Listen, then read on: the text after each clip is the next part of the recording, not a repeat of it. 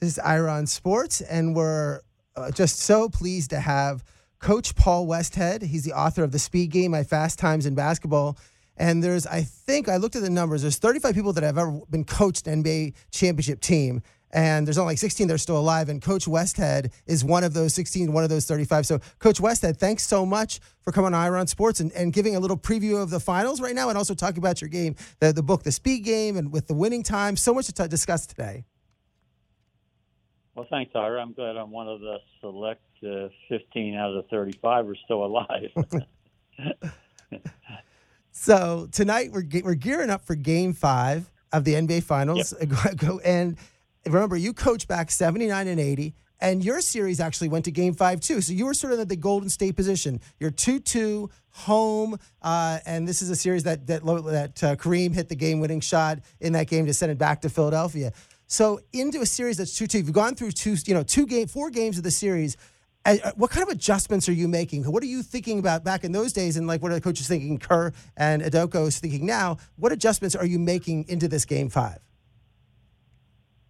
Yeah, it's hard to go back, Ira. I mean, we had such a set plan that we knew, we were going to try and run and get some fast breaks going, and if we didn't, we were going to go into the low post to Kareem. I mean, Kareem was the dominant factor in the game. So the best way to handle that is don't make too many adjustments. Don't all of a sudden give the ball inside to Norm Nixon because they haven't seen him in the post.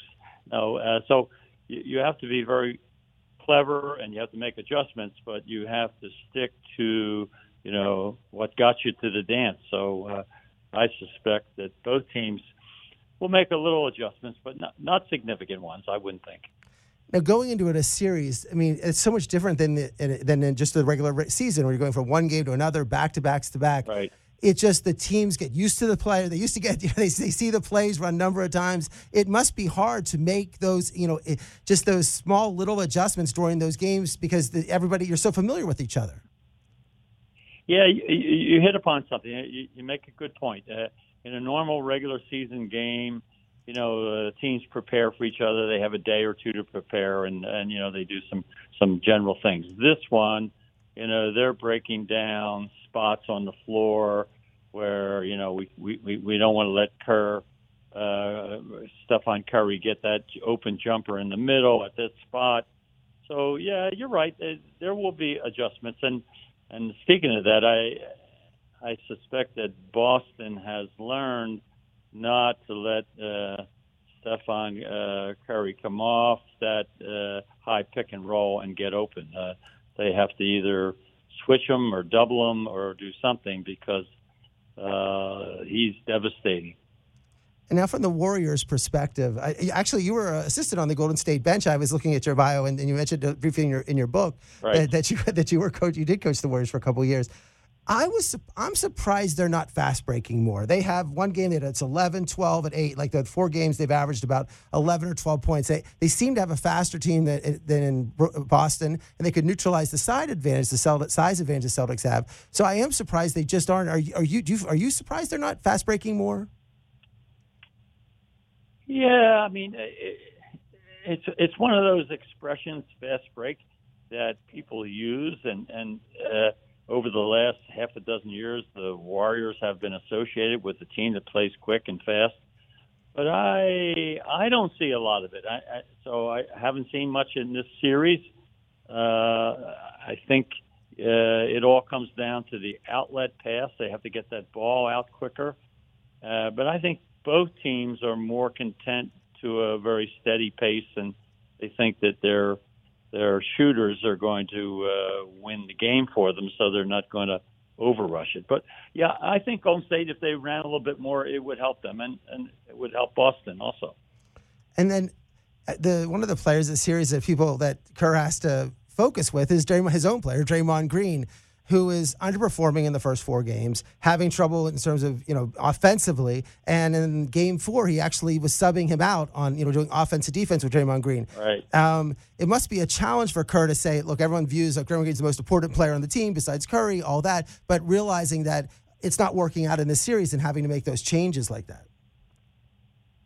Yeah, that's a delicate thing. Draymond Green is a proud, no pun intended, a proud warrior, and you can play with him a little bit, pull him in and out, but he needs to be out on that court. He's a kind of guy for the X factor for his strength, his power, his intimidation. He's needed out on that court. He has to be more effective. I grant that. He has not been scoring very well at all. But I'll be surprised if you don't see Draymond Green out there playing 35-plus minutes. And then the use of the bench, it's like I always like to see what matchups are there, what lineups are in there. And I feel that there's each team has a unique type of bench. But the Warriors with Otto Porter, Jordan Poole, Gary Payton, it seems like they can. It seems like Kerr is looking for that right lineup. When trying to put Poole with Payton might work better, but just utilizing those bench for maybe the 15, 20 minutes. Now I know when you coached the Lakers, you actually had Cooper coming off the bench until Kareem got injured for the game 6. But just utilizing your bench players and getting the right. That's such a challenge and maybe the difference in the series. Yeah, but again, I would fall back and say. You've played, 82 regular season games and a whole bunch of playoff games now. You have to kind of rely on the guys who came off the bench who helped you through the season. So for me, it was a no-brainer to play Michael Cooper. I don't think it's the time to get clever and reach out and grab somebody who's like your ninth man and he's fresh and fit and you say maybe we'll get lucky. And I don't think Kerr will do that, but he has a little deeper bench than Boston, so he can afford to gamble a little bit. And then one of the things is they say, the stars have the criticism of Curry to some extent, not criticism of how Curry's being used, but is that he's been playing 41, 42 minutes. I know that, I was looking at the minutes of the teams when you played, like you played in Game 6, you played Magic 47 of the 48 minutes. It must be a challenge to be saying, look, I got to have my star rested. I can't overplay them. But on the other hand, I need them in the game because I need them scoring. So that's really more than the regular season, the playoffs. You're trying to get that extra couple minutes in, but it must be just a huge challenge for a coach.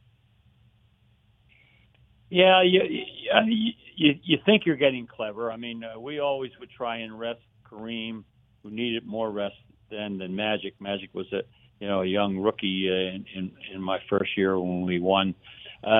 So we would try with maybe inside 2 minutes to go at the end of a quarter, take Kareem out for the last 2 minutes, let him sit the quarter, keep him on the bench for a minute or two into the next quarter. So that's where we tried to, look like we were being smart. But you're going to win a championship with your star players out there. So don't get too clever and rest them and lose. So better to have them out on the court. And then from the Boston perspective, it seems like the third quarter is the problem. I mean, they've been outscored every third quarter. It's been, I think, about 40-some points they've been outscored in the third quarter. And they know that Golden State's known as a great third quarter team, but they just seem not to be able to. I know that I was at the games 3 and 4, and they have try to keep the fans there. They had Nelly perform at halftime. They had another, halftime performances like fans stay in your seat, help us. But it seems like it must be such a challenge to figure out how to stop this Warriors third quarter dominance. Yeah, I mean, especially since they know it. It's not like, oh, gosh, I didn't know they were so good in the third quarter. I mean, the Warriors announced that. They've been doing it all season. You just have to come out a little more alert and a little more ready. But, we're now down to what turns out to be a 3-game series. So you need to be ready from the get-go, and you need to be ready at the start of the second half. And so there's no excuse for either team. And I suspect that Boston will be fit and ready to start the second half.